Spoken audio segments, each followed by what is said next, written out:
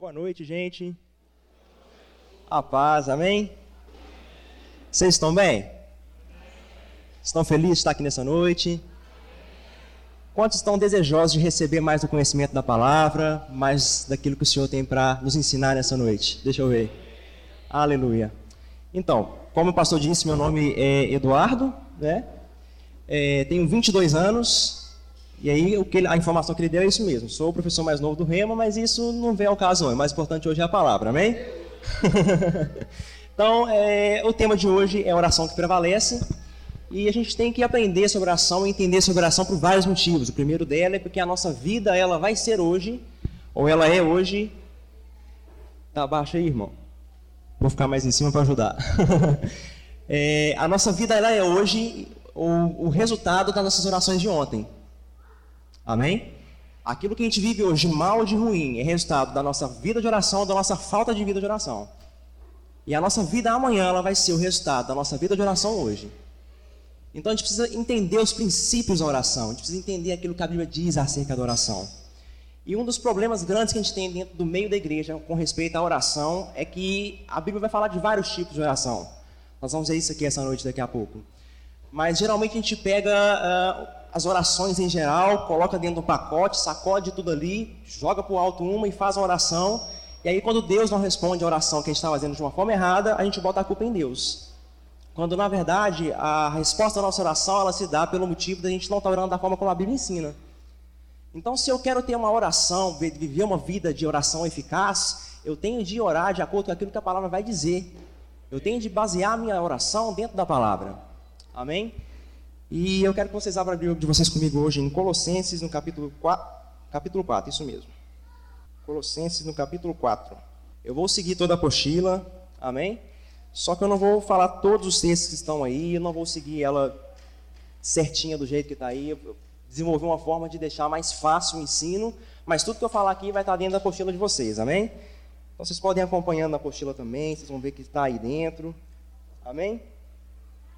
Colossenses 4, no capítulo 2, diz assim: dediquem-se à oração, estejam alerta e sejam agradecidos. Então a Bíblia, Paulo vai dizer aqui que a gente deve realmente viver uma vida de oração dedicada à oração. A palavra dedicar aqui, ela está querendo trazer um sentido que a gente tem que dar uma atenção especial à oração. É se voltar para a oração. Então nós vamos ver em toda a Bíblia, e principalmente no Novo Testamento, a palavra de Deus nos instruindo a gente, de fato, estabelecer a nossa vida de oração. Se colocar diante disso. Amém? E por quê? O que seria a oração no caso? A primeira coisa que nós podemos dizer que é a oração é, no caso, a gente ter uma comunhão com Deus, é falar com Deus.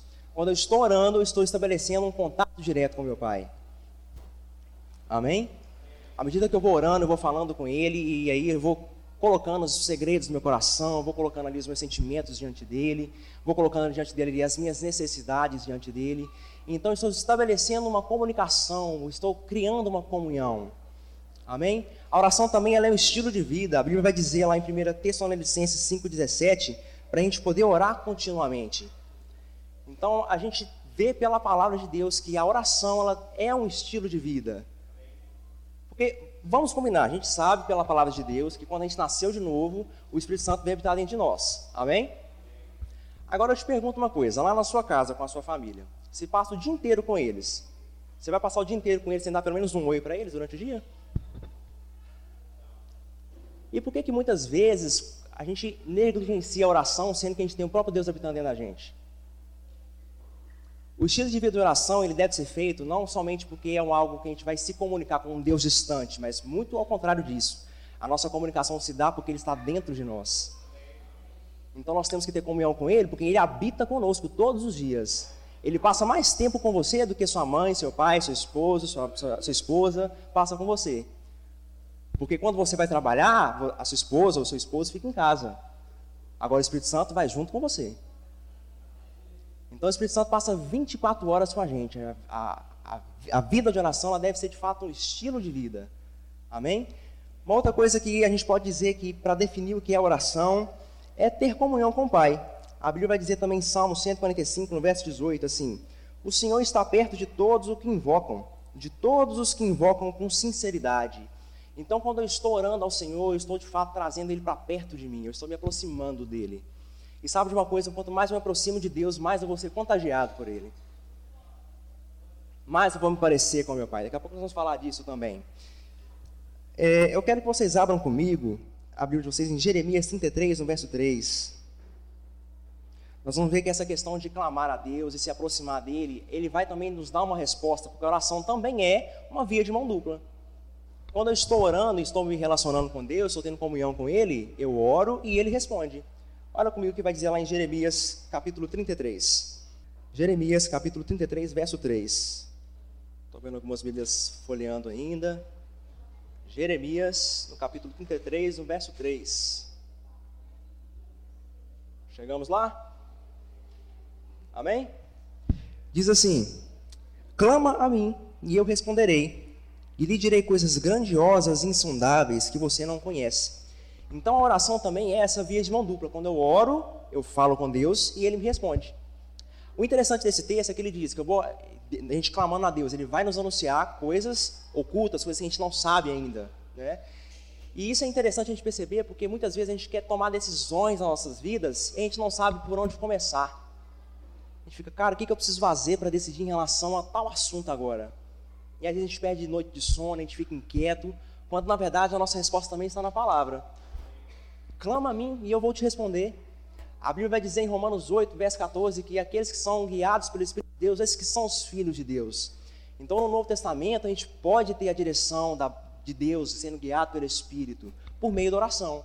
A gente clama a Deus, a gente ora a Ele a respeito de uma determinada situação que a gente está passando, que a gente precisa resolver. E então Deus vai nos responder e nos anunciar coisas que a gente talvez não saiba e que seja simples de resolver. Volte comigo alguns capítulos. Jeremias, capítulo 23, no verso 11. Jeremias, capítulo 23, verso 11. Só voltar alguns capítulos, nós estamos bem pertinho lá. Diz assim: porque sou eu que conheço os planos que eu tenho para vocês, diz o Senhor, planos de fazê-lo prosperar e não de lhes causar dano, planos de dar-lhe esperança em um futuro. Então vocês clamarão a mim, virão orar a mim e eu os ouvirei. Vocês me procurarão e me acharão quando me procurarem de todo o coração. Então, sabe, o nosso futuro ele só vai ser um sucesso quando eu me colocar diante de Deus em oração para o meu futuro. Quanto mais eu me relacionar com Deus, quanto mais comunhão eu tiver com Ele nesse momento de oração, mais ainda eu vou saber acerca do meu futuro. A Bíblia está dizendo que o plano de Deus para a gente é um plano de paz, um plano de bem. Então, para eu entrar nesse plano de Deus, eu preciso de orar. É isso que ele está dizendo nesse texto. Outra coisa também para definir oração é estabelecer a vontade de Deus na terra. Muitas vezes a gente pensa, na verdade, que Deus faz tudo sem a intervenção do homem, digamos assim. Mas, na verdade, Ele estabeleceu meios de agir em nossa vida e no meio da terra. E um dos meios que Ele estabeleceu para agir na terra e na nossa vida é o meio da oração. A oração, na verdade, ela constrói a ponte por qual vai passar o caminhão, digamos assim, daquilo que Deus tem para fazer na nossa vida e na terra. Então, se eu preciso de mudar alguma situação na minha vida, eu vou começar pela oração. Pai, o que o Senhor acha a respeito disso? E eu começo a orar baseado na palavra, naquilo que a Escritura diz, e então eu vou começar a viver baseado naquilo que eu estou orando. Amém? Outra coisa que podemos dizer para definir oração é trazer o céu à terra.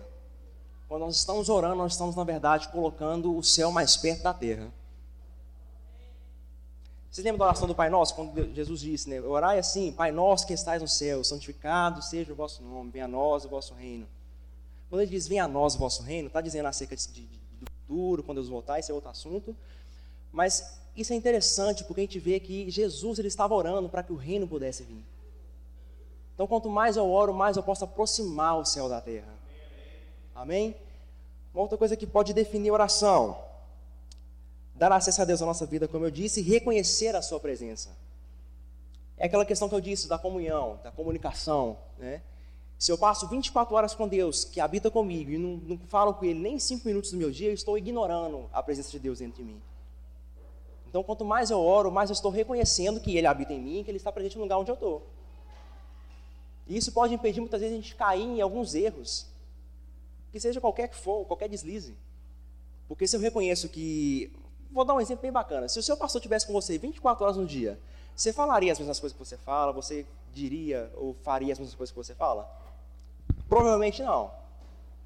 Então, se a gente entender que Deus está conosco 24 horas do nosso dia e se conscientizar dessa presença dele durante o nosso dia, a gente vai evitar fazer coisas que a palavra diz que é errado. Amém? E uma outra coisa que define também a oração é fazer pedidos a Ele. Então, quando a gente está orando, a gente pode também fazer pedidos a Deus. Amém? Uma última definição que a gente pode dar para a oração é que a oração ela é um ato de adoração. A Bíblia vai dizer em Apocalipse 5:8 assim, ó: ao recebê-los, os 4 seres viventes e os 24 anciões se prostraram diante do Cordeiro. Cada um deles tinha uma harpa e taças de ouro cheio com incensos, que são a oração dos santos. O incenso no Velho Testamento ele era algo que era voltado para a adoração a Deus. E João ele viu aqui em Apocalipse, na visão que ele estava tendo acerca do futuro, ele viu que os anjos estavam com taças cheias de incenso, que era a oração dos santos. Ou seja, a nossa oração, na verdade, pode ser também um ato de adoração a Deus. Amém? E a última definição sobre a oração que a gente pode dar do que é oração é que ela é o meio da gente ter o sucesso na nossa vida, igual a gente já leu naquele texto de Jeremias. Amém? E o que não é oração? Na apostila de vocês vai estar assim: o que não é oração? Implorar um Deus relutante que intervém em nosso favor. A gente fica lá: meu Deus, pelo amor de Deus, olha para a minha situação. Isso não é fé, irmãos. A gente não precisa de relutar, a gente não precisa de fazer uma oração de desespero para Deus. A nossa oração com Deus deve ser uma oração de fé, baseada na palavra. Pai, a tua palavra diz isso, então por isso eu tenho isso agora pela fé no nome de Jesus. Essa é a oração eficaz, essa é a oração que ela vai trazer efeito na nossa vida. Outra coisa também que não é oração: contar a Deus os nossos problemas, né, para tentar convencer a Deus que nós somos merecedores e desabafar com eles com pressões de dúvidas e incredulidade. Então, ou seja, eu só fico reclamando com Deus: Pai, você não está vendo a minha vida do jeito que está, não? Olha o que eu estou passando. Você não tem dó de mim, não? Isso vai demonstrar, na verdade, falta de fé, incredulidade. Vai demonstrar que nós estamos, na verdade, deixando de colocar a nossa vida baseada naquilo que a palavra diz que nós já temos, somos e possuímos. Amém? E por que devemos orar? Porque é uma ordenança divina, primeiramente. Quero que vocês abram comigo a Bíblia de vocês lá em Lucas, no capítulo 18. Estou sendo claro nessa noite, irmãos? Amém. Lucas, no capítulo 18, a partir do verso 1.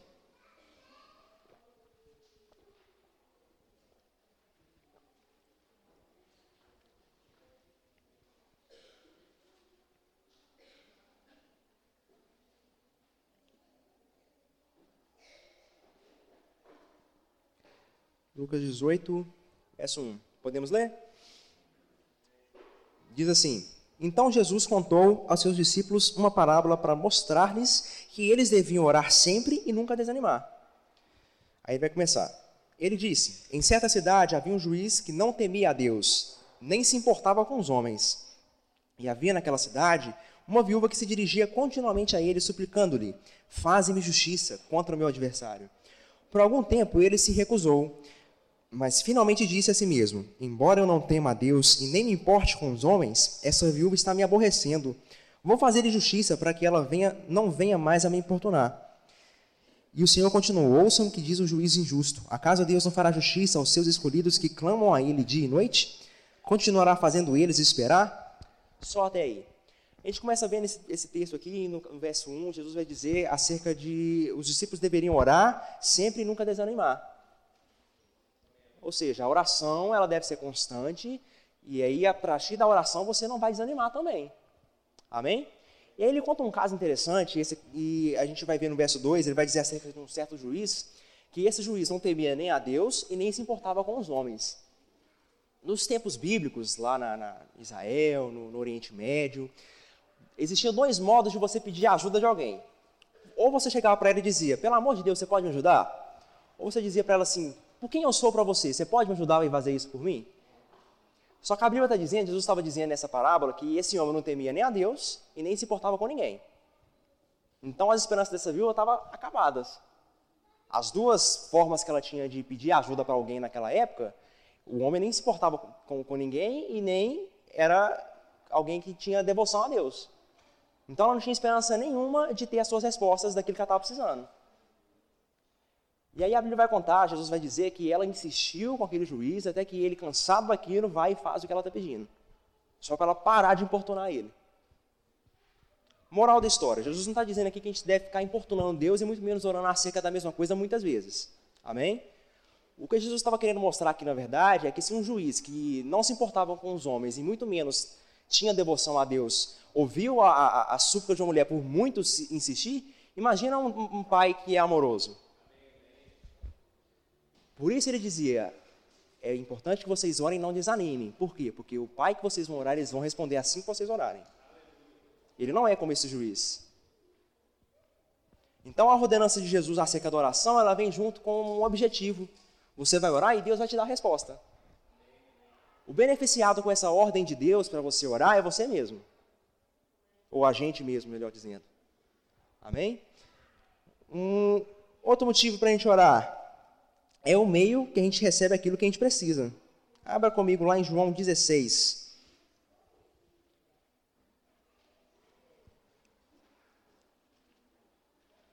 João 16.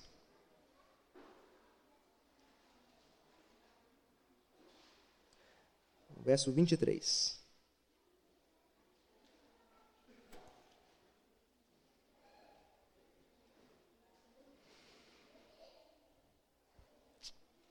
Diz assim: naquele dia vocês não me perguntarão mais nada. Eu lhes asseguro que meu Pai lhes dará tudo o que pedirem em meu nome. Até agora vocês não pediram nada em meu nome. Peçam e receberão, para que a alegria de vocês seja completas.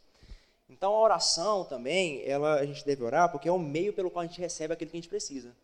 Eu oro acerca de uma necessidade que eu estou tendo especificamente, baseado na palavra, então Deus vai me dar aquilo se eu orar de acordo com aquilo que a Bíblia diz, através do nome de Jesus. Amém? A oração também é a saída para nossas ansiedades. Aí eu quero que vocês abram comigo lá em Filipenses, no capítulo 4. Filipenses,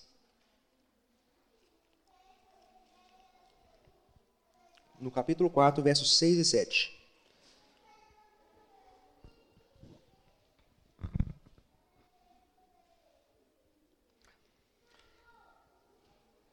Vai dizer assim, ó: não andem ansiosos por coisa alguma, mas em tudo, pela oração e súplica, e com ações de graça, apresentem seus pedidos a Deus. E a paz de Deus, que excede todo o entendimento, guardará o coração e a mente de vocês em Cristo Jesus.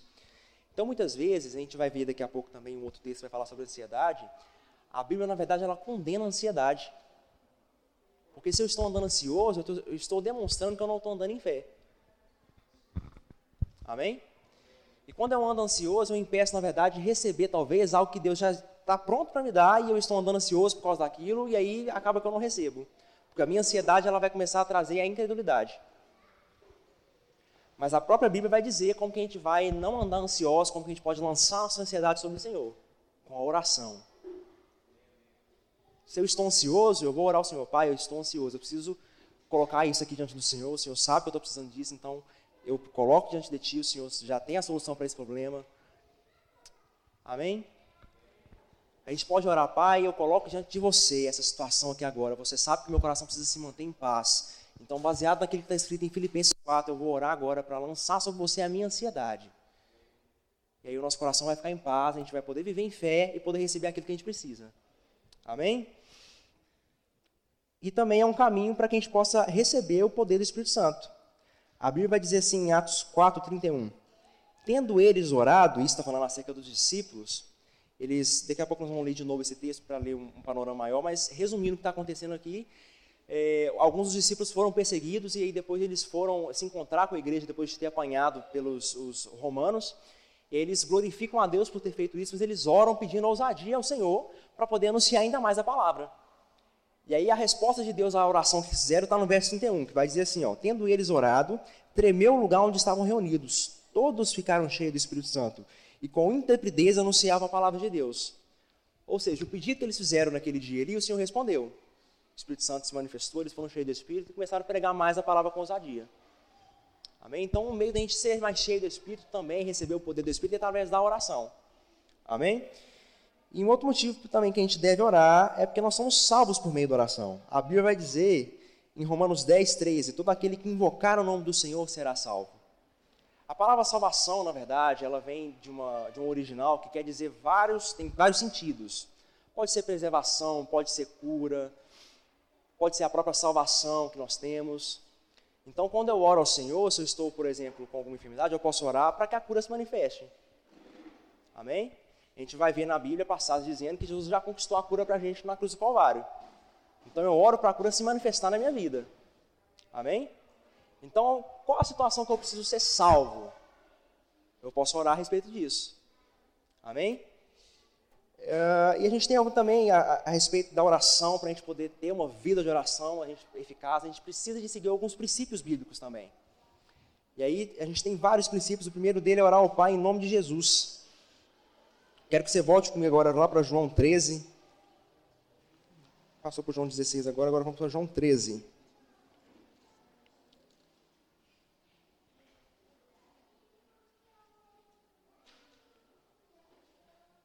João 13, no verso 23 e 24. Quantos estão sendo edificados essa noite? Estão aprendendo alguma coisa? Amém? Isso é só um resumo, só uma pincelada daquilo que é ensinado no Rema, onde você vai aprender sobre, por exemplo, oração durante, acho que agora é 14 aulas no formato que a gente está tendo, isso mesmo, é 14, né? São 14 aulas voltadas à oração. Então, tudo aquilo que a gente passa para vocês aqui em um domingo, bem resumidamente, você vai poder se aprofundar no conhecimento da palavra. Amém? Então, se você tem o desejo de fazer o Rema, procure, faça o Rema mesmo, porque o Rema muda a nossa vida, gente. Amém? Vamos lá, João 13, verso 23 e 24. Diz assim, ó. Deixa eu ver se é João 13 mesmo, gente. Não, é João 16, perdão, gente. É o mesmo texto que a gente leu aquela hora, João 16. Vai dizer assim, ó, Jesus falando sobre a importância de orar ao Pai em nome de Jesus. Naquele dia, vocês não me perguntarão mais nada. Esse dia que Jesus estava falando aqui era o dia após a ressurreição dele. Até esse momento aqui, Jesus estava cumprindo o seu ministério terreno e ele não tinha ainda feito aquilo que ele precisava fazer para conquistar a nossa redenção. Amém? E o dia que ele está se referindo aqui, aquele dia é o dia após ele ter ressuscitado, já cumprido todas aí as exigências da justiça, que a gente deveria não mais se preocupar em fazer o tipo de oração de forma errada. A gente podia orar agora da forma certa. Como? Ao Pai, no nome de Jesus, é o que ele vai dizer. Continua assim, ó. Eu lhes asseguro que meu Pai, que lhes dará tudo o que pedirem em meu nome.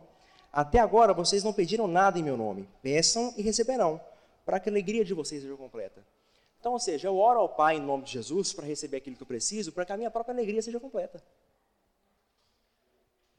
Amém? Então, o beneficiado da oração é eu mesmo que estou fazendo a oração a respeito daquilo que eu preciso. Amém? Olhe comigo também João 15, no verso 16. João 15, 16.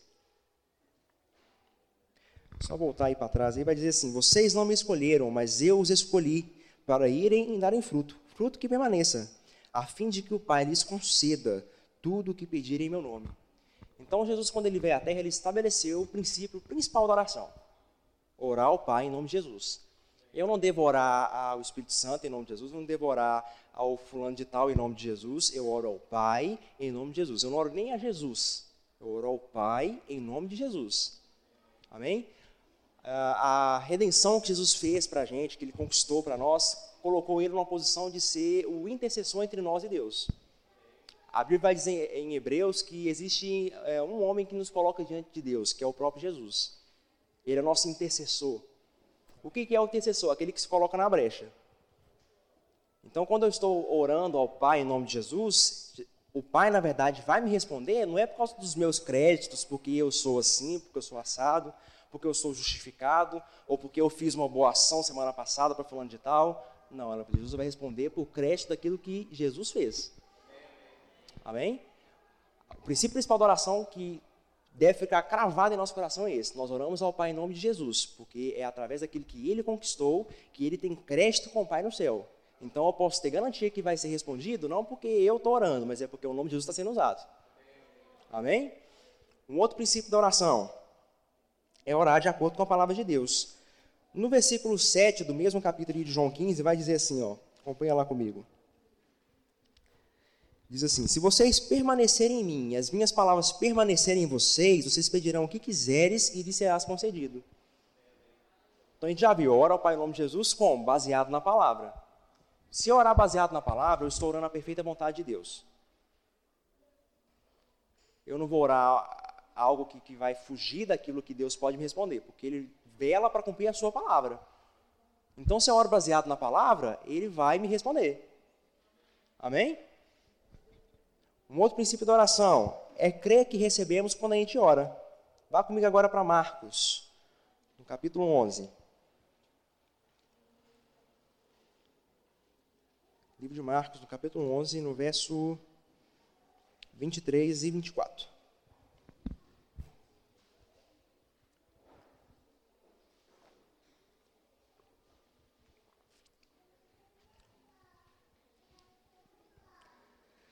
Diz assim: eu lhes asseguro que se alguém disser a esse monte, levante-se e atire-se no mar, e não duvidar em seu coração, mas crer que acontecerá aquilo que diz, assim vai ser feito com ele. Portanto, eu lhes digo, tudo que vocês pedirem em oração, creiam que já receberam, e assim será com vocês. Então, qual é o outro princípio de oração que Jesus está ensinando aqui? Quando você orar, creia que você já recebeu, não é que vai receber, não. Quando eu oro ao Pai, ao nome de Jesus, baseado na palavra, eu vou orar a Ele, crendo que eu já recebi a resposta da minha oração. Eu posso terminar minha oração dizendo: Pai, eu te dou graças, porque eu sei que o Senhor já me ouviu, o Senhor vai me responder. Porque a sua palavra me garante assim, eu creio que já recebi a resposta da minha oração. Então, quando eu creio, eu também recebo. Amém? Esse é um outro princípio da oração.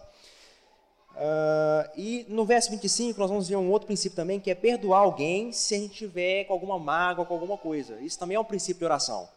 Diz assim no verso 25 do mesmo capítulo que a gente está lendo: e quando estiverem orando, se tiverem alguma coisa contra alguém, perdoem, para que também o Pai Celestial lhes perdoe seus pecados.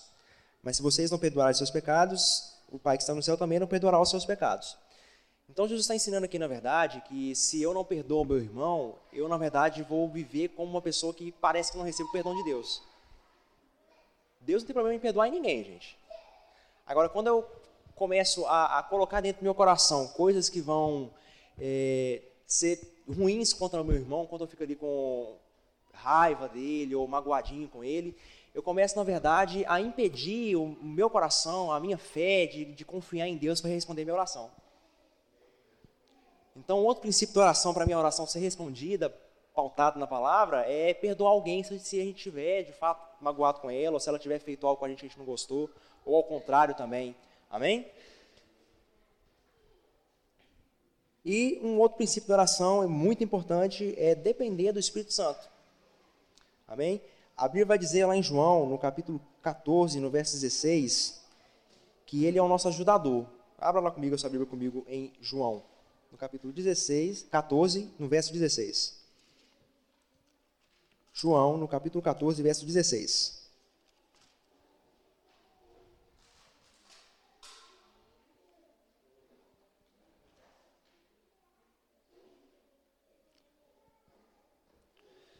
Amém?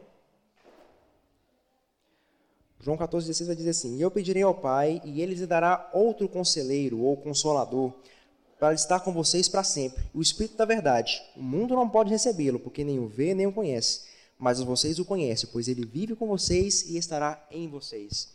Então, Jesus está ensinando aqui, na verdade, um princípio da oração, não necessariamente o princípio da oração, mas ele está dizendo que quando ele fosse de volta para o céu, depois da ressurreição dele, ele enviaria um outro, e essa palavra outro aí, ela significa alguém da mesma espécie, alguém do mesmo caráter, alguém que seja muito parecido comigo, que é muito igual a mim. E ele vai dizer que essa outra pessoa, que é parecidíssima com ele vai ser o nosso conselheiro, ou o nosso ajudador, a palavra original aqui, para falar a verdade, ela é paracleto, que significa aquele que está do nosso lado, pronto para nos ajudar, disponível. Então, no momento que eu estiver orando, eu posso saber que eu tenho o Espírito Santo para me ajudar em oração. Amém? Qual que é um dos meios principais para que ele me ajude em oração? A oração em outras línguas. Talvez eu não sei mais pelo que orar, porque a gente começa a orar e vai orando em 10 minutos, 15 minutos, meia hora, 1 hora. Amém? E às vezes a gente fala assim, cara, não tem mais pelo que orar, o que eu vou orar agora? Começa a orar em línguas. Amém?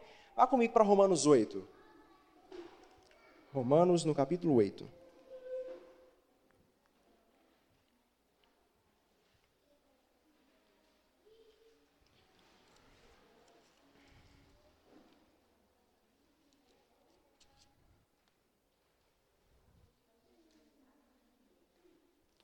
Verso 26 e 27.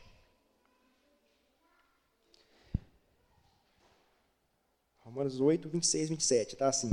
Da mesma forma, o Espírito nos ajuda em nossas fraquezas, pois a gente não sabe como orar, como convém, mas o Espírito Santo intercede por nós com gemidos inexprimíveis.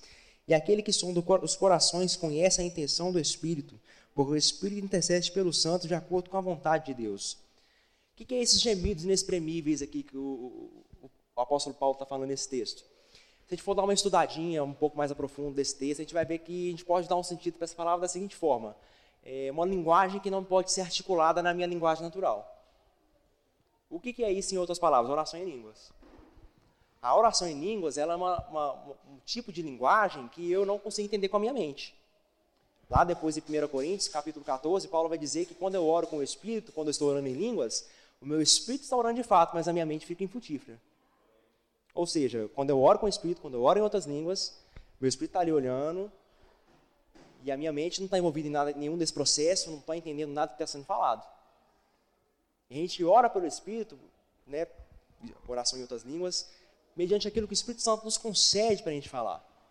Quando os discípulos eles receberam o batismo do Espírito Santo em Atos 2, a Bíblia vai dizer que eles oravam em línguas conforme o Espírito Santo concedia que eles falassem.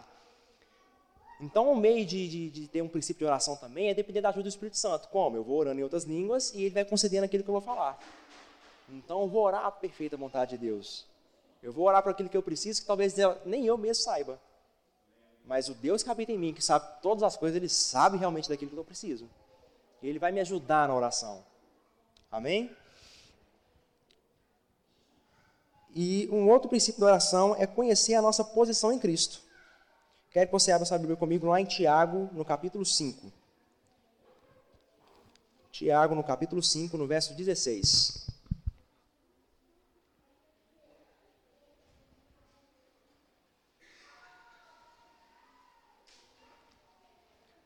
Tiago, capítulo 5, verso 16. Está assim: portanto, confesse os seus pecados uns aos outros e orem uns pelos outros para serem curados. A oração de um justo é poderosa e eficaz. Ou, como algumas versões dizem, pode muito em seus efeitos. Então, a gente pode ver que a oração de um justo, ela pode muito e ela é muito eficaz. Amém? Agora, se eu não tenho consciência de que eu sou justo, a minha oração não vai ser eficaz. Não vai ter poder. Ela não vai ser uma oração que prevalece. Amém? A gente precisa estabelecer em nós a consciência de justiça, que a gente foi feita a justiça de Deus. A Bíblia vai dizer em 2 Coríntios 5, no verso 21, que aquele que não conheceu o pecado, Deus fez ele pecado por nós, para que nele pudéssemos ser feita a justiça de Deus. O que quer dizer isso? Eu que era um pecador, Jesus veio sem pecado nenhum, morreu em meu lugar, e agora eu sou justificado por Deus. Eu não sou mais um pecador, não estou mais na condição de ser um pecador. Amém? Eu agora tenho livre acesso a Deus. O pecado não mais me domina. Amém? Eu estou assentado com Cristo nos lugares celestiais, de acordo com Efésios 2, verso 6. Então a minha posição hoje é uma posição diferente daquilo que eu era quando eu não era cristão. Quando eu aceitei Jesus, eu nasci de novo. As coisas velhas se passaram, tudo se fez novo. Amém? Então, quando eu começar a andar nessa consciência de justiça, que eu sou a justiça de Deus, que eu sou um filho de Deus, que eu sou santo, que eu sou abençoado, a minha oração vai começar a ser eficaz. Amém? E, como eu disse no começo da ministração, muitas vezes a gente pega todos os tipos de oração que a Bíblia vai dizer, joga tudo dentro de um saco só, balança, sacode, joga para cima uma oração específica, aí a que sair é essa mesmo, fiz essa. Se resolver, bem. Se não resolver, amém.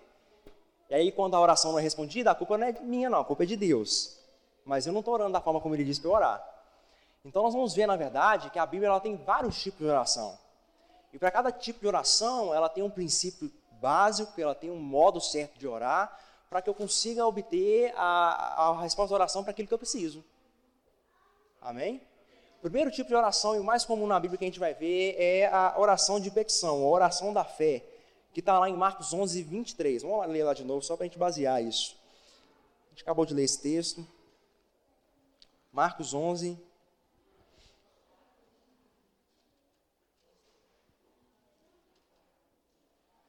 23 e 24, que é a oração da fé, a oração de petição, que é aquela oração que eu, no caso, chego diante de Deus e peço a Ele algo específico que eu tenho necessidade, ou a resposta de alguma coisa que eu preciso, amém? Essa é a oração de petição. E nesse tipo de oração, eu nunca falo assim, se for da tua vontade, Pai, faça isso por mim. Não, baseado no princípio de oração, que nós lemos ali em Marcos 11, vamos ler de novo, eu oro ao Pai crendo que eu já recebi a resposta da minha oração. Amém? Vamos ler lá, Marcos 11, 23. Eu lhes asseguro que se alguém disser a este monte, levante-se e atire-se no mar, e não duvidar em seu coração, mas crer que acontecerá o que diz, assim lhe será feito. Portanto, eu lhes digo, tudo que vocês pedirem em oração, creia que já o receberam, e assim lhes sucederá. Então é aquele princípio que eu ensinei anteriormente. Eu oro ao Pai em nome de Jesus, já crendo que eu já recebi a resposta da minha oração. Amém? Essa é a oração de petição. Um outro tipo de oração é a oração de consagração. Nessa oração de consagração, eu sim chego diante de Deus e digo para Ele fazer a vontade dEle e não a minha. Amém? Na oração da fé, eu chego diante de Deus para apresentar a Ele a minha necessidade, baseado na palavra, crendo que já recebi a resposta da minha oração. Eu não uso a expressão, se for da tua vontade. Agora, na oração de consagração, eu estou me consagrando a Deus. Então eu digo para Ele, direi o que queres que você diga, farei o que queres que você faça, irei onde queres que você caia que eu vá, Pai. Quem manda aqui na minha vida é o Senhor. Você é o meu Senhor. Amém? A Bíblia vai dizer em Lucas, Jesus fazendo a oração de consagração, está lá em Lucas 22, 42. Diz assim, dizendo, Jesus orando no caso, Pai, se queres, passa de mim esse cálice, que era o fato dele ir para a cruz. E aí ele vai dizer, contudo, não faça a minha vontade, e sim a tua. Ou seja, Jesus estava se consagrando ali ao Pai, ao propósito de Deus. Muitas vezes, em relação àquilo que Deus tem para fazer em nossa vida, em relação ao nosso chamado, ao nosso ministério, ao nosso serviço ao corpo de Cristo, nós temos de realmente se colocar diante de Deus, não na posição de, eu vou fazer o que eu quero. É Ele que está pedindo, é Ele que é o nosso Pai. Então eu coloco diante dele, Pai, faça conforme a tua vontade. O que você quer, Pai? Eu me consagro a Ele, eu me coloco na disposição dEle de fazer o que Ele quer. Amém? Um outro tipo de oração é a oração de louvor e adoração. A Bíblia vai dizer lá em Salmos, verso 34, 1, bendirei ao Senhor em todo o tempo, o seu louvor estará sempre nos meus lábios. Então a Bíblia vai mostrar também, principalmente no livro de Salmos, Davi o tempo todo escrevendo salmos, cantando, salmodiando ao Senhor, mas isso era na verdade meio de oração. Então eu posso, por exemplo, pegar passagens do livro de Salmo e fazer elas de forma de oração ao Senhor. Estou lendo ali o livro de Salmo, achei um negócio, não, cara, eu vou orar a respeito disso hoje, eu vou orar aquela passagem ali ao Senhor. Então eu estou fazendo uma oração de louvor, de adoração ao Pai naquele momento. Amém? Um outro tipo de oração é a oração de ação de graças. Está também em Salmos, no capítulo 116, verso 12, que diz assim, o que darei eu ao Senhor por todos os seus benefícios para comigo? Então nessa oração, na oração de ação de graças, eu me coloco diante do Senhor para agradecer a Ele por aquilo que Ele tem feito por mim. Todos os benefícios que Ele fez por nós, quem eu sou nele hoje. Pai, muito obrigado porque o Senhor me tornou a justiça de Deus. Pai, muito obrigado porque o Senhor me curou naquela cruz. Muito obrigado, Pai, porque o Senhor me deu a vida eterna naquela cruz. A própria vida de Deus, hoje a vida dentro de mim. Muito obrigado, Pai. Esse é o tipo de oração que a Bíblia está falando. É louvar ao Senhor, é render graças a Ele por aquilo que Ele fez a nosso favor. Amém? E um outro tipo de oração é a oração de entrega.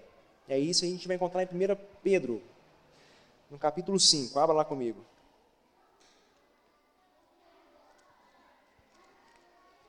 1 Pedro, no capítulo 5, verso 7. Vai estar escrito assim, lancem sobre ele toda a vossa ansiedade, porque ele tem cuidado de vocês. Então, na oração de entrega, é aquele princípio que a gente estava falando de oração, de a oração ser, na verdade, um meio de a gente se livrar da ansiedade. Como é que eu faço para lançar a minha ansiedade sobre o Senhor? Aquilo que a gente lê em Filipenses 4, verso 6. Não anda ansioso por coisa alguma, mas em tudo, pela oração e súplica e com ações de graça, apresente seus pedidos a Deus. Ou seja, se eu estou ansioso com alguma coisa, se alguma coisa chegou no meu ouvido e me deixou ansioso, eu lanço isso diante do Senhor como? Fazendo orações, entregando a Ele aquela situação. Amém? Um outro tipo de oração, a oração em outras línguas. Vamos comigo lá para 1 Coríntios, no capítulo 14. 1 Coríntios, no capítulo 14, no verso 2. Vamos ler a partir do 1, na verdade.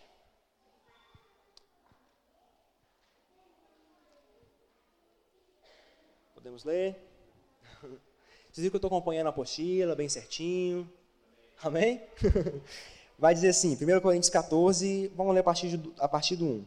Sigam o caminho do amor e busquem com dedicação os dons espirituais, principalmente o dom da profecia. Pois quem fala em línguas não fala aos homens, mas fala a Deus. De fato, ninguém o entende, em espírito fala de mistérios. Ele vai dizer no verso 4, quem fala em línguas a si mesmo se edifica, mas quem profetiza edifica a igreja. Então, Paulo, no capítulo de 1 Coríntios, no 1 Coríntios 14, ele vai estabelecer, na verdade, os princípios da oração em línguas.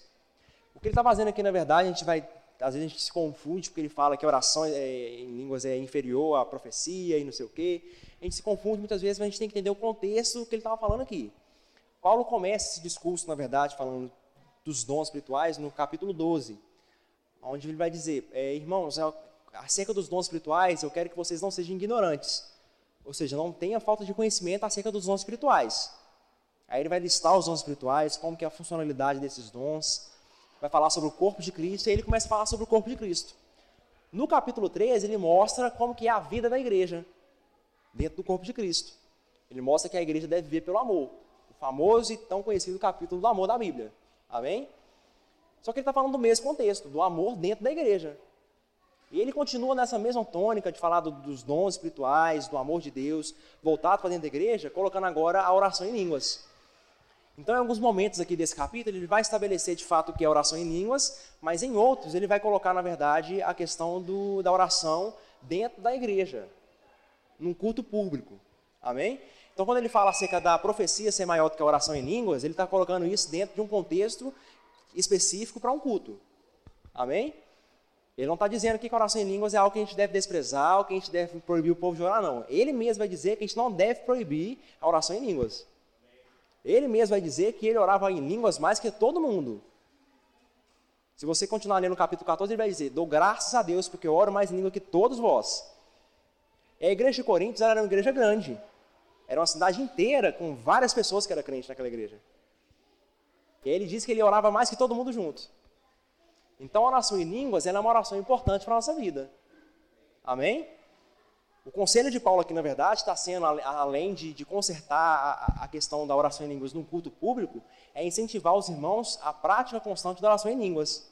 Por quê? Porque aquele que ora em línguas, ele ora a Deus, não aos homens. Quando eu oro em línguas, eu estou edificando a mim mesmo, não a outro. Então, quando eu oro em línguas, eu estou me edificando, eu estou falando com Deus, estou sendo ajudado pelo Espírito. Amém? A gente tem vários benefícios da oração em línguas. O primeiro dele é que é uma evidência inicial do recebimento do Espírito Santo.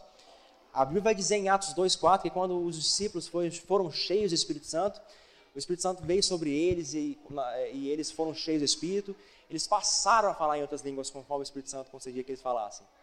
E em todo o livro de Atos também, a gente vai ver isso em Atos 8, Atos 10, Atos 19, em todos os momentos em que uma pessoa era batizada no Espírito Santo, a primeira evidência que aparecia dela estar sendo cheia do Espírito, era de fato a oração em línguas. Então a oração em língua é o start inicial de Deus para que a gente seja cheio do Espírito. Amém? Uma outra importância da oração em línguas é que ela edifica o nosso espírito, igual está em 1 Coríntios 14, leia comigo. Só avançar alguns versículos. Pois se eu oro em línguas, meu espírito ora de fato, mas a minha mente fica infrutífera. Então o que farei? Orarei com o espírito, mas também orarei com entendimento. Cantarei com o espírito, mas também cantarei com entendimento. Então, quando a gente está orando em línguas, eu estou orando com o meu próprio espírito. Então, o meu espírito está sendo edificado. A palavra edificar aqui, ela pode trazer um sentido da mesma palavra que a gente usa para falar que vai carregar o celular. Todo mundo aqui tem celular, não tem? Quando está acabando a carga, a gente vai lá, pega o carregador, corre na tomada, liga lá. Ele vai, recebe a energia e recarrega de novo para que a gente possa usá-lo de novo. Amém? Então, para que a gente não tenha uma vida com Deus, no caso, que seja fraca e etc., a gente precisa se recarregar constantemente. Como? Orando em outras línguas. Então, quando eu estou orando em línguas, eu estou me edificando, eu estou me recarregando, eu estou me colocando diante de Deus e ficando ali mais aluleado, digamos assim. Amém? Um outro benefício da oração em línguas, ela também nos lembra da presença do Espírito Santo. A Bíblia vai dizer lá em João 14,16 que quando eu oro ao Pai em nome de Jesus, Ele me responde, correto? Então, quando eu estou orando em línguas, na verdade, eu estou me conscientizando também da presença de Deus. Porque se eu estou orando em línguas através do Espírito Santo, Ele está comigo ali naquele momento. Então eu estou ficando de novo consciente da presença dele comigo ali naquele momento. Amém? Uma outra importância da oração em outras línguas. Quando a gente ora em línguas, a gente está orando, na verdade, a perfeita vontade de Deus. A gente deu lá agora há pouco em Romanos 8,26 assim: da mesma forma, o Espírito nos ajuda em nossas fraquezas, pois não sabemos como orar como convém, mas o Espírito intercede por nós com gemidos inexprimíveis. E aí o versículo seguinte vai dizer que a gente está orando, na verdade, a perfeita vontade de Deus. Porque Ele conhece o coração de Deus, Ele é o próprio Deus. Então, quando Ele me ajuda a orar, é o próprio Deus me ajudando a orar. Amém? Então, eu estou orando a perfeita vontade de Deus quando eu estou orando em línguas. Outro benefício da oração em línguas, ela estimula a nossa fé. Aí eu quero que vocês abram comigo lá em Judas, só tem um capítulo, o verso é o 20. Judas é o último livro ali antes de Apocalipse.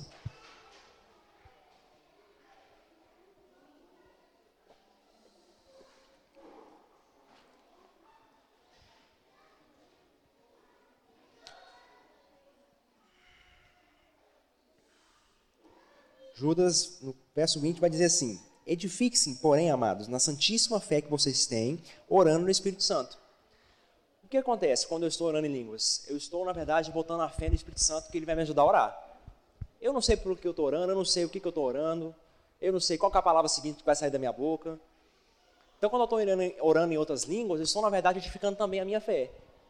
Porque eu tenho que ter uma fé em Deus para que eu venha, de fato, a orar em outras línguas. Amém? Então, um outro benefício da oração em línguas, eu edifico a minha fé. Talvez a gente fale assim: eu não tenho fé ainda para tal coisa, eu não tenho fé ainda para resolver tal situação. Ore em outras línguas. Você vai edificar a sua fé também. Amém? Se você começa a confiar em Deus para uma coisa, você vai começar a confiar em Ele para outra, e depois vai para outra, e depois vai para outra. Amém? E aí a sua fé vai crescendo, vai crescendo. Um outro benefício da oração em línguas, ela nos ajuda, né, a orar pelo desconhecido. Romanos 8,26 também vai dizer que, da mesma forma que o Espírito Santo nos ajuda em nossas fraquezas, a gente não sabe orar como convém, mas Ele ora por nós como? Ele conhece o coração de Deus e a gente ora a perfeita vontade de Deus. Então, quando eu estou orando em outras línguas, eu estou orando por aquilo que é desconhecido. Eu não sei o que eu estou orando. Eu sei que é a perfeita vontade de Deus, que a Bíblia me garante. Amém? Mas eu não sei especificamente o que é. Então, eu posso orar, talvez, por algo que eu ainda não tenho tanto entendimento, para que isso venha, de fato, a acontecer. O irmão Reagan conta nos livros dele alguns casos que ele teve. Uma vez, por exemplo, o irmão dele sofreu um acidente e na hora do acidente ele foi impelido pelo Espírito, ele acordou de noite com a vontade de orar em línguas. Ele começou a orar em línguas muito desesperadamente, digamos assim. E aí depois ele ficou sabendo que o irmão dele tinha sofrido um acidente, mas passava bem. E aí ele foi conectar as horas do momento que ele tinha sido acordado e começou a orar em línguas com a hora que o irmão dele sofreu um acidente. E as horas coincidiram. Então, ou seja, o Espírito Santo pode nos impelir a orar por coisas, talvez, que estejam acontecendo, que a gente nem saiba. Amém? Um outro benefício da oração em outras línguas, ela nos conserva das contaminações do mundo. Porque se eu coloco minha oração ali, estou orando em línguas e tal, e eu coloco a presença de Deus constantemente na minha consciência, estou conscientizando da presença do Espírito, eu vou me manter livre da contaminação do mundo. Amém? A gente já falou sobre isso, eu não vou me deter muito nisso não. Também nos fornece refrigério espiritual. A Bíblia vai dizer em Isaías assim, 28, no verso 11 e 12: pois bem, com lábios trôpegos e língua estranha, Deus falará a este povo, ao qual dissera, este é o lugar de descanso, deixe descansar o exausto, esse é o lugar de repouso. Mas eles não quiseram ouvir. Ou seja, essa língua topregante que Isaías estava profetizando aqui era de fato a oração em línguas que a gente tem hoje no Novo Testamento. Amém? Então, quando eu estou orando em línguas, eu tenho um refrigério espiritual da parte de Deus, eu tenho um descanso para Ele. Então, às vezes a gente está numa semana bem cansativa, qual que é o meio que eu posso fazer com Deus para descansar um pouco mais? Orar em outras línguas. Amém? Um outro benefício da oração em línguas, ela nos coloca debaixo de sujeição. Tiago 3,8 vai dizer, a língua, porém, ninguém consegue domar. É um mal incontrolável, cheio de veneno mortífero. Ou seja, o que o Tiago está dizendo é que a nossa língua, aquilo que a gente fala, às vezes é difícil de controlar. Mas se eu passo mais tempo orando em línguas, eu vou começar a me conscientizar mais do Espírito Santo, então eu vou conseguir ter mais controle sobre aquilo que eu falo. Eu vou pensar mais antes de falar. Amém? Outro benefício da oração em línguas, ela também é um meio para a gente dar graças a Deus. 1 Coríntios, no capítulo 14, verso 15, vai dizer, então o que farei? Orarei com o Espírito, mas também orarei com entendimento. Cantarei com o Espírito, mas também cantarei com entendimento. Ou seja, eu posso louvar ao Senhor também em outras línguas. Amém? No momento que eu estou ali orando, louvando ao Senhor, agradecendo a Ele, né? Eu posso também orar em outras línguas e isso também vai ser uma oração e um louvor a Deus. Amém? E o último tipo de oração que a gente pode falar nessa noite é a oração de intercessão, que está lá em 1 Timóteo 2,1. Abra lá comigo. 1 Timóteo, no capítulo 2, no verso 1.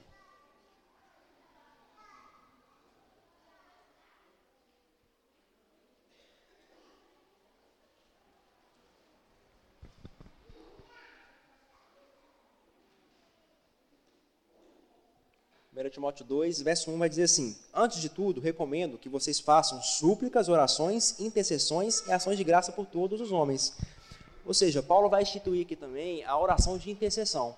O que é fazer uma oração de intercessão? É se colocar na brecha por outro. A Bíblia vai mostrar alguns exemplos de intercessão, por exemplo, ela vai mostrar o exemplo de Abraão intercedendo pelo seu sobrinho, Ló. Ele estava lá em Sodoma e Gomorra e Deus fala que vai julgar aquela cidade e vai mandar fogo do céu para acabar ali com o pecado que estava naquela terra. E aí, Abraão, sabendo disso, fala, e se tiver ali tanto justo, você vai fazer isso? E se tiver tanto justo, você vai fazer isso? O que Abraão estava fazendo nesse momento? Ele estava intercedendo pelaquela cidade em geral, diante de Deus. Ele se colocou na brecha para aquela cidade. Deus falou, vou fazer isso. Ele, opa, como é que você vai fazer isso? Se acontecer isso, como é que você vai fazer? E qual foi o resultado dessa oração dele? O sobrinho dele foi preservado no meio daquele juízo. Amém? O juízo de Deus, na verdade, nunca é contra homens, ele é, na verdade, contra o pecado humano. Mas se os homens estiverem envolvidos com o pecado, eles vão, de fato, também sofrer o dano do juízo de Deus sobre o pecado. E o que aconteceu naquela cidade foi isso. Deus não deixou de anunciar que ele era um Deus bondoso, ele não deixou de fazer nada disso naquela cidade. O povo, na verdade, não quis ouvir. E aí o último recurso de Deus, na verdade, foi o juízo. Mas ainda assim, diante da oração de Abraão, ele intercedeu por aquela cidade e o sobrinho dele foi salvo. Então a nossa oração, na verdade, de intercessão, a gente pode interceder por pessoas e as pessoas serem salvas também. Os nossos parentes, que ainda não conheceram a Jesus como a gente. Amém? E além dos tipos de oração, a Bíblia vai tratar também sobre formas de se fazer uma oração. Porque além de saber os tipos de oração e por que devemos orar, a gente deve saber também quais e aonde se encaixam essas orações. Amém? E a forma mais comum de oração foi o próprio Jesus que instituiu, é a oração privada, a oração que eu faço eu e Deus. Está lá em Mateus, no capítulo 6. Abram lá comigo. Mateus, no capítulo 6, e também no verso 6.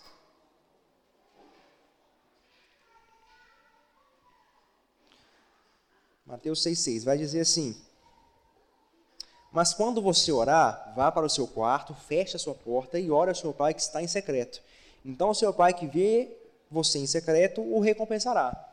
Então, ou seja, Jesus institui aqui um meio pelo qual a gente faz uma oração, no secreto. Eu me coloco diante de Deus, não precisa ser necessariamente no quarto, mas o que Jesus está querendo colocar aqui é uma oração no secreto. É uma oração onde fico eu e o meu pai. Amém? Uma outra forma de oração também que a gente vai ver na Bíblia é a oração unoníssima, que é a oração onde todo mundo ora junto por um mesmo propósito. Amém? E essa oração a gente encontra lá em Atos 4. Vamos lá comigo. Não vai dar para a gente ler tudo, mas a gente vai ler só o verso 23. Livro de Atos, no capítulo 4, e o verso 23. É aquela história que eu estava contando e vai dizer assim, ó. Quando foram soltos, Pedro e João voltaram para os seus companheiros e contaram tudo que os chefes dos sacerdotes e os líderes religiosos lhes tinham feito. Ouvindo isso, levantaram junto a voz a Deus, dizendo: Ó soberano, tu fizeste os céus e a terra, o mar e tudo que nele há. E aí por aí vai, eles continuam a oração. E nós vemos por meio dessa oração, no final, no verso 31, que Deus responde eles na oração. Amém? O lugar treme, eles são cheios de Espírito e saem para anunciar a palavra de Deus com mais intrepidez. Então, a oração unaníssima, na verdade, é uma oração em que está todo mundo reunido no mesmo lugar, mas não necessariamente está todo mundo falando a mesma oração.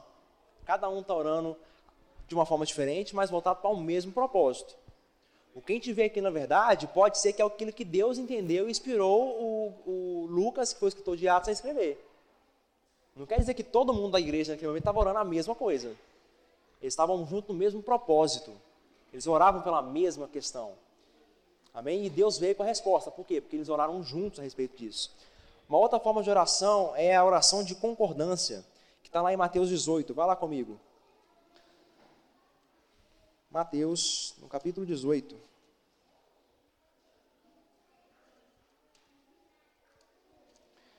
Mateus, capítulo 18, verso 18.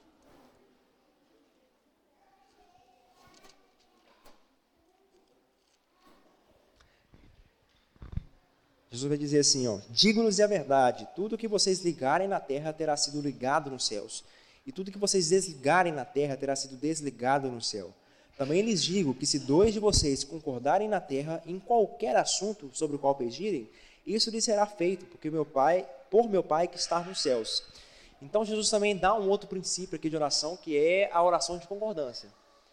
A oração de concordância ela é uma oração diferente da oração unoníssima. Na unoníssima, todo mundo junto ora para o mesmo propósito, mas cada um ora individualmente aquilo que ele quer falar com Deus. E Deus responde a oração. Na oração de concordância, é 2 pessoas orando especificamente sobre algo, mas um fala e o outro concorda. Eles estão concordando sobre aquilo. Então, quando um fala, o outro diz: Pai, que isso seja feito em nome de Jesus. Pai, que assim seja. Amém, Senhor. Então, essa é a diferença da oração da unoníssima para a de concordância. Mas elas são 2 formas de oração. Amém? E não menos importante de ser falado também, além dos princípios de oração, é que a gente pode ter também inimigos da oração, coisas que podem impedir a nossa oração de ser eficaz. Amém? A gente já falou sobre a questão da falta de perdão para que a gente venha receber a oração. Isso é um dos inimigos da oração. Amém? E a gente vai ver na Bíblia que o propósito de Deus, na verdade, é responder às nossas orações. Então, é importante a gente tirar do nosso meio, tirar da nossa vida, aquilo que vai impedir, na verdade, a gente ser respondido. Amém? E um dos problemas que pode causar aí, um dos inimigos da oração, é problemas no relacionamento familiar. A Bíblia vai dizer lá em 1 Pedro 3, no verso 7, assim: Maridos, vós igualmente, vivei a vida comum no lar, com discernimento, e tende consideração para com vossa mulher, como parte mais frágil. Tratai-a com dignidade, porque sois juntamente herdeiro da mesma graça da vida, para que não se interrompam as vossas orações. Então Pedro está sendo específico: se você não fizer isso, suas orações vão ser interrompidas. Eu sei que ele está falando aqui de fato sobre casamento, esposa, marido, mas ele vai dizer assim, ó: vocês são juntamente herdeiros da mesma graça da vida. E na verdade, a gente é herdeiro da mesma graça da vida com todo mundo no nosso âmbito da igreja. Amém? Todo mundo que é salvo, ele é herdeiro da mesma graça da vida. Então, se eu estou com algo que pode ser, fazer uma maldade com essa pessoa, digamos assim, ou acalentar uma falta de perdão com ela, eu vou impedir minha oração. Porque eu não estou considerando ela também como aquela pessoa que ela é herdeira da graça da vida. Amém? Uma outra questão também que pode atrapalhar a nossa oração aí são contendas e brigas. 1 Pedro 3, verso 11 e 12. Vamos lá comigo rapidamente. 1 Pedro, no capítulo 3.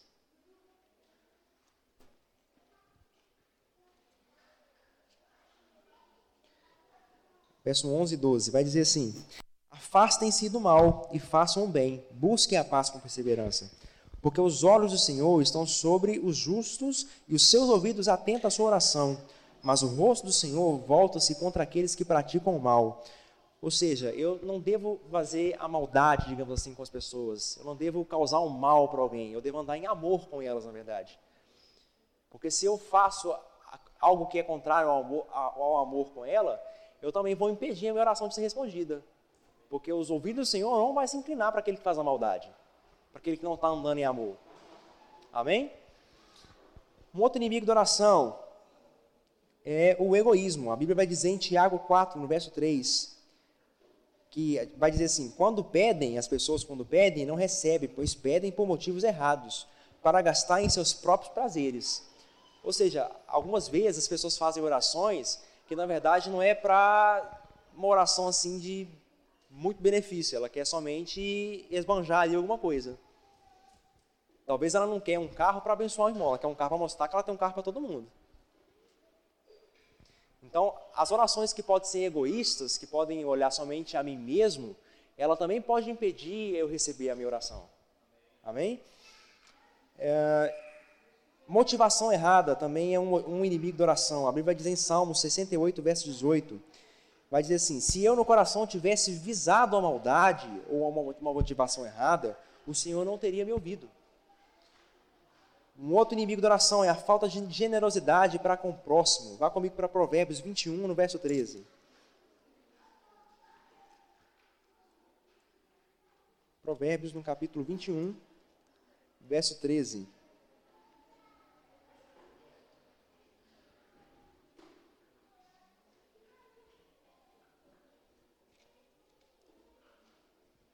Vai dizer assim: quem fecha os seus ouvidos ao clamor dos pobres, também clamará e não terá resposta.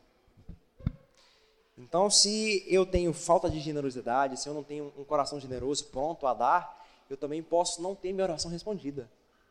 A falta de generosidade, ela também é um inimigo da oração. Amém? Dúvida e incredulidade também é um inimigo da oração. Vá comigo agora para Tiago.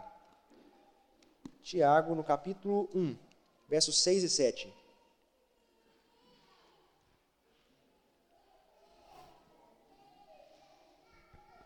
A Bíblia vai dizer assim: peça, porém, com fé, sem duvidar, pois aquele que duvida é semelhante à onda do mar, ou seja, ela vai e volta, é levado e agitado pelo vento. Não pense tal pessoa que duvida, que é como a onda do mar, que ela vai receber alguma coisa do Senhor. Então, ou seja, se eu oro ao Pai e eu duvido da minha oração, eu deixo de receber. Amém? Um outro inimigo da oração é a falta do que a gente é e somos em Cristo Jesus. A Bíblia vai dizer em Oséias 4,6 que o povo de Deus ele é destruído por falta de conhecimento. Eu já mostrei para vocês também que a gente precisa de ter a base da nossa justiça, né, da nossa posição legal em Cristo Jesus hoje, para ser um princípio de oração eficaz. Então, se eu tenho falta de conhecimento, eu estou, na verdade, deixando de ter a minha oração respondida, porque eu vou perecer. É isso que a Bíblia está dizendo. Em Isaías 5, a Bíblia vai dizer que o povo de Deus ele é levado cativo, ele é preso por falta de conhecimento. Então eu preciso conhecer a palavra, preciso conhecer aquilo que a Bíblia diz ao meu respeito, aquilo que Jesus fez por mim, quem eu sou nele hoje, para que a minha oração seja respondida. Amém? E um outro inimigo da oração é a confissão errada. O que é a confissão errada, gente? Isso está lá em Hebreus, no capítulo 10, verso 23. Ele vai dizer que a gente tem que reter firme a nossa confissão de fé, sem vacilar. O que quer dizer isso? É eu falar depois daquilo que eu orei, de acordo com aquilo que eu estava orando. Porque se eu oro uma coisa e depois eu falo outra coisa diferente daquilo que eu orei, eu estou anulando a minha fé. Se eu oro, Pai, eu creio que eu recebi a minha cura, e logo depois eu digo, não, porque eu estou doente. Então, assim, eu já começo ali a dar uma falhada na minha fé. Eu falo uma coisa na oração e logo depois eu venho e descredibilizo a minha fé, colocando uma fala contrária daquilo que eu estou crendo. Amém? Um outro inimigo da oração é depender da fé dos outros. A Bíblia vai dizer em Romanos 12, 3 que Deus repartiu a cada um de nós uma fé. Amém? Ele deu para a gente uma medida de fé. Então eu não preciso depender da fé de outra pessoa para receber a resposta da minha oração. Se Deus me deu uma medida de fé, eu posso crescer essa medida, mas com essa medida de fé que eu já tenho, eu posso receber a resposta da minha oração. Amém? E um outro inimigo da oração é orar repetitivamente por alguma coisa. Vá comigo para Mateus, no capítulo 6 novamente. Agora é o verso 7.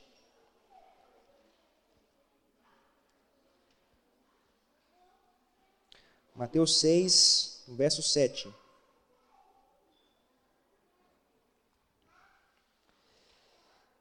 Vai dizer assim: e quando orarem, não fique sempre repetindo a mesma coisa, como fazem os pagãos. Eles pensam que por muito falarem, serão ouvidos. E a Bíblia, na verdade, a gente vai ver que se a gente for fazer uma oração de fé, a oração da fé é aquela que ora e crê que já recebeu. Então, se eu já creio que recebi, eu não preciso orar novamente para receber algo. Porque se eu já recebi, por que eu vou orar de novo para receber a mesma coisa? Então, orar muitas vezes pela mesma coisa também vai ser um impedimento à minha oração. Amém? Então, nessa noite eu quero inspirar vocês a orar, eu quero falar com vocês para que vocês sejam de fato crentes que oram, que tenham uma vida de oração com Deus. A oração pode mudar a nossa vida, pode mudar o nosso relacionamento com Deus, com as pessoas. Amém? Vamos ficar de pé, vamos já praticar um pouco de oração. Amém? E que nessa semana você possa novamente ler essa apostila, meditar mais um pouco nesses textos que a gente leu aqui nessa noite.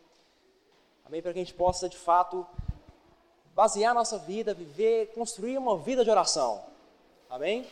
Para que o nosso futuro venha a ser, de fato, um futuro excelente, de acordo com os planos de Deus. Amém? Você pode fechar seus olhos, fazer a sua oração nessa noite.